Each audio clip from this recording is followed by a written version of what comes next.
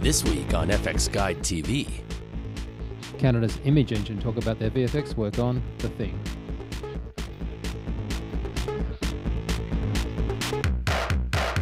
This podcast is proudly brought to you by Codex Digital.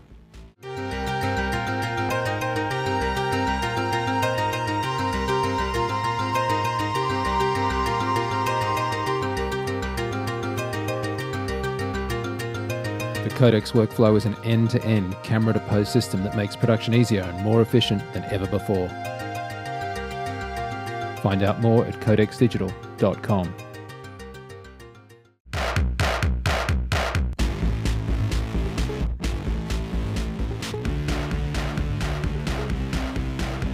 Hello, I'm Angie Dale and welcome to FX Guide TV. Now recently we visited Image Engine, who have just finished work on The Thing, which is not a remake but a very clever prequel. Let me show you why you flew 10,000 miles.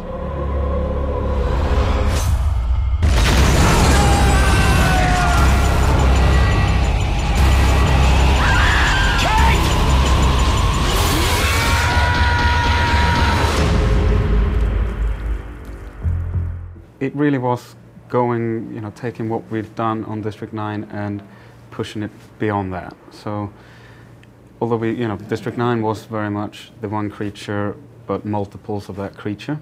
There's some hard surface stuff as well, but this was multiple creatures, all very different, transforming, quite a lot of effects work, and also a lot of environment work. Let's discuss about what you had on set, because the actors had to obviously be terrified. I mean, audience is terrified, but the actors had to be terrified of what was happening, to them. So you actually had a few things happening on set to give them more than just eyeline.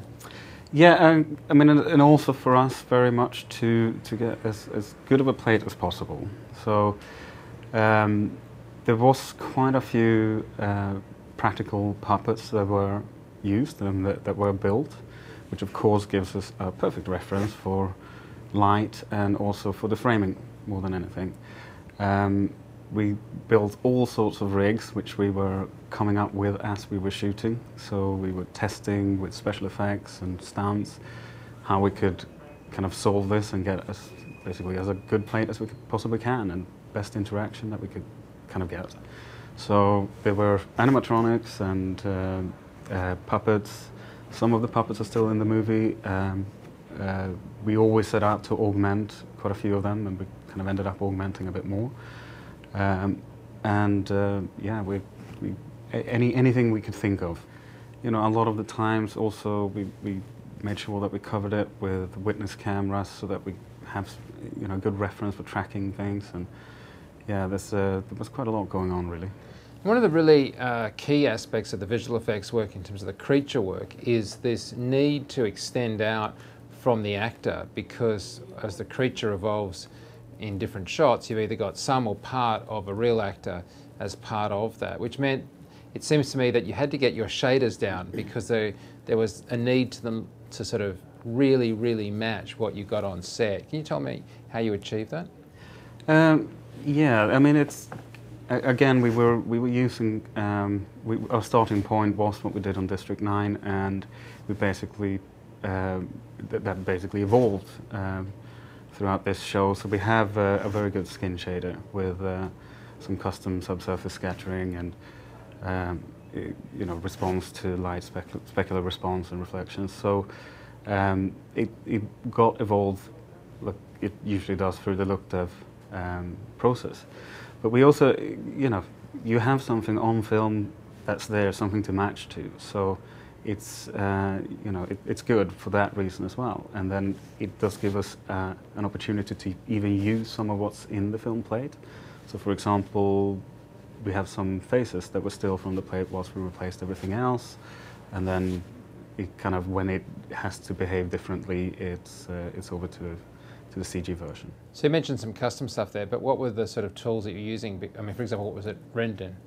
We're using 3D Light for this one, but with our own kind of shaders, of course. A lot of development going into it. So we discussed the creature and obviously the hard surfaces, but there's, by definition, the way to kill the darn thing is with a flamethrower. Were there practical flames? I mean, what was on set being fired by the actors? Because it's a bit dangerous having actors walking around with flamethrowers.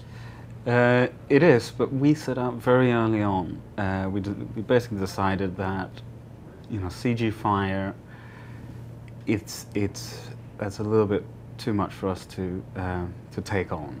It's not, you know, having worked at on very heavy effects movies before, that kind of effects, it takes a lot of work, and this is primarily a creature show, so that's where the effort kind of went into. For me, it was also a decision, together with Matthijs, that even if you do CG flames, it's very hard to light the set to make it look like both of them are living in the same world. That takes a lot of effort and obviously time on set, and it's very hard to get it right. So we basically we shot our plates with puppets on fire, stuntmen in suits on fire, flamethrowers, you know, the real thing there to basically have the correct, you know, just flames lighting up the set in the right way. Of course, when we get to our animation, the performance will be different because we're not animating a guy in a suit. It's a creature that's filling up the similar space. So we put a lot of flame elements on there, some CG fire mixed in, but at least it sits in with what the lighting is doing on the rest of the set. But you know, there was a lot of cleanup, of course, 2D cleanup. So we need good camera tracks to be able to. But in terms of this idea of getting stuff on set, and I know that you didn't do an image engine, but didn't you also get some poor extra to get locked up in an ice room for like 6 hours? Absolutely, yeah. That was that poor guy. I don't think that's for what reason? Basically, we created a very big library of breath. This was something that we ended up doing quite late in the show, actually getting the thumbs up to go ahead with that. It didn't seem like a priority, but we pushed pretty hard to at least have those elements shot. And to me, again, it was if we can get the opportunity to do that, I think it's a very good kind of approach. You got some good breath, all different angles, shouting. So shot against black or something? Yeah, shot it against black, backlit so that it shows up well. A guy in a black hood doing talking, shouting, normal breathing, heavy breathing. And I'm not making up. It was like 6 hours in a freezing. It was 6 hours in a freezer. Yeah, I left that with a very good friend, one of the leads here, Bernard. He looked after that for me. Did you do lots of scanning of the actors, or how did you actually come about? Because obviously one way to go would be to get a really detailed 3D scan of an actor and then just make a fully CG, or were you using actual live face footage? We did actually have, we got a scanner out on set, and over one day we basically had inside the studio we set up a big black box where we took texture photographs of those actors, then just got them to walk straight into the scanner, and we scanned, you know, different positions and kind of arms out and all this kind of thing. Just basically trying to cover as much as we can, because we knew we were going to need, you know, to go from the human in transforming into monsters. We needed something to base the models on. So we did a lot of scanning, actually. We did a lot of body scans and very extensive texture shoots for the actors themselves. And then once we were back here, we did some very, very detailed skin texture shoots with a polarizer, so that we can just keep twisting that, trying to keep as still as possible and get rid of highlights to get some very good source material for the texture painting. Because even though the specular highlights tends to screw up, obviously, a flat, diffuse reference, you can also get really good detail from a specular highlight, because it's so surface-driven as opposed to the diffuse, which is, of course, is fundamentally coming from a subsurface. Did you do anything to try and get that skin surface quality in terms of exact texture? Yeah, we did. It became... It's quite hard because you have to be very, very still, but with the polarizer doing, just twisting the polarizer, you can subtract one image or diff an image from the other and get basically just the specular back out, and that's something that we built into some of the bump maps and so on, because you get just the specular with a very, very fine detail. Either someone miraculously healed themselves, or someone is not who they say they are.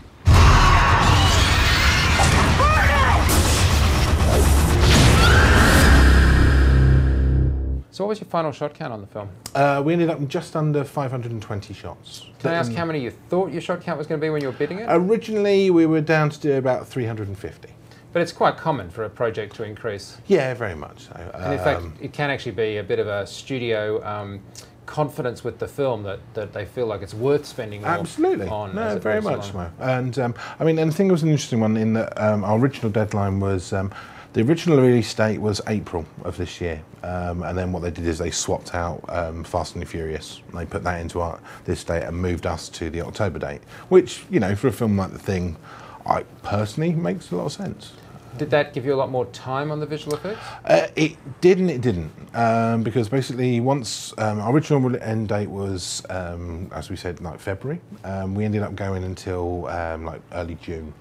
But then the shot count expanded, and also we had reshoots. Obviously in the reshoots there was a new alien, and they made much more of him. We had to be quite careful because a 3-month window to do, you know, we want that to be as good as everything else that had 8 months spent on it. And in fact, you had quite a lot of variation in the sort of shots that you were delivering, weren't you? From like... Yeah, no, I mean, in terms of the spectrum of work, it was actually a really good project for Image Engine in terms of, we've done environment work before, we've done character work before, but we've never really done it all together.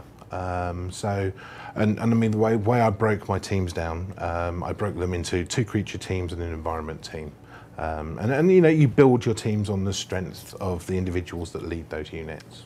Image Engine is big enough to be handling more than one project at a time, and certainly dovetailing other things in and around. Mm-hmm. Do you try and keep everyone just dedicated on the one project, or are you literally just swapping based on skill base? No. I mean, we try and have crew-based units. So you'll build your team for your project.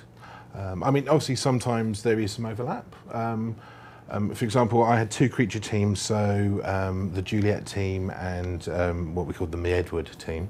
But of course, you know, the skills that they need are the same. But you know, sometimes I kind of like having that dual approach as well. It's more efficient actually to have somebody that's already solved that type of shot to solve the next one and the next one after that. It's actually kind of the worst world when you have to keep on swapping in new artists to solve the same problems. Yeah, no, absolutely. And I think, you know, the only reason we were able to turn around the Sanders material after the reshoot was because we'd had a good run-up in getting, so the Edward team took on that project. Now, this is shot anamorphic film for great reason, and fits in well with, but I'm wondering how much are you bidding sort of anamorphic films these days? Because that's... Anamorphic, it's the same problem that it always used to be. It's the tracking. I think, you know, just because you have a barreled lens, you know, you're going to have tracking issues. But are people shooting that much anamorphic film? No. I mean, you know, Super 35 very much took over from anamorphic in that the problem you have with anamorphic is for DVD. Film. Well, you know, that's it. Not very often. You know, I think a film is. Ironically for me, I think film's going to end up the ultimate archive material. You're going to end up archiving your final finished film on negative. That's what film will end up being, because it lasts 200 years. You know, if you back it up onto data, you know, those drives, you know, when I first started at CineSite 15 years ago, we used DSTs. If you had stuff on DST now, you couldn't get it back.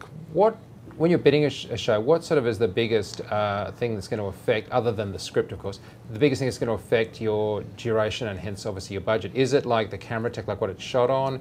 Is it... No, I think in terms of... Or does that sort of not matter anymore? No, not as much. I think, you know, the anamorphic thing, I think, you know, you need to be aware of. So, you know, you need maybe put a little bit more in terms of time and man days for tracking. But apart from that, I think...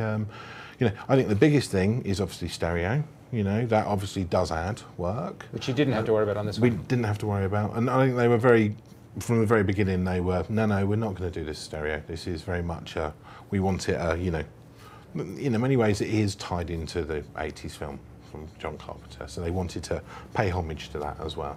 But I interrupted you. You said stereo, what else? I would say there's stereo and 4K. You know, if you're doing something at greater than 2K, it just slows everything down, just in terms of pure rendering. And I mean, you know, a couple of the guys have gone back to Weta, and you know, they're saying they're going to be working on The Hobbit, which is, you know, different frame rate, 4K and stereo. So, yeah, they're kind of clobbering on every score there. In terms of your render farm and your capabilities here, this was a very animation-intensive project in respects. Probably not so. It wasn't so bad on rendering. Is that right? I mean, we've been very lucky in that, in terms of the original pipeline that the facility was built on, it was built on a character pipeline. So it's been very refined, and the R&D team here are excellent at working on the shaders, working to minimise those render times. We try to keep everything down to under an hour a frame. I mean, obviously, as you add complexity, add muscle simulations, add hair, add all of that stuff, it does bump up. But touch wood, in general, you know, the project went, you know, we would submit renders at the end of day, and we'd have them for the morning. You were the lead facility on this project. How did you go working with the other, both vendors and also just the director and the VFX supervisor? Was it? I mean, were they local? Yeah, I mean, the way the project was set up. They wanted to try and do it in Canada, because obviously that makes sense for the tax breaks, makes sense for Post was based in Los Angeles. The other main vendor was Mr. X. They did an opening sequence of about 60, 70 shots. They're obviously based in Toronto, so obviously Dennis, who's their visual effects supervisor, he was out there for the shoot, for their sequence, and we had meetings with them. I mean, Jesper, who is our visual effects supervisor, was the supervisor of the whole film as well. And then basically towards the end of the production, they brought Petra, who was the studio's visual effects producer, brought in a smaller studio called With a Twist, and they did some of the breath additions. And just in finishing up, let's talk about talent for a second, because obviously there's been a big growth in Canada for the community.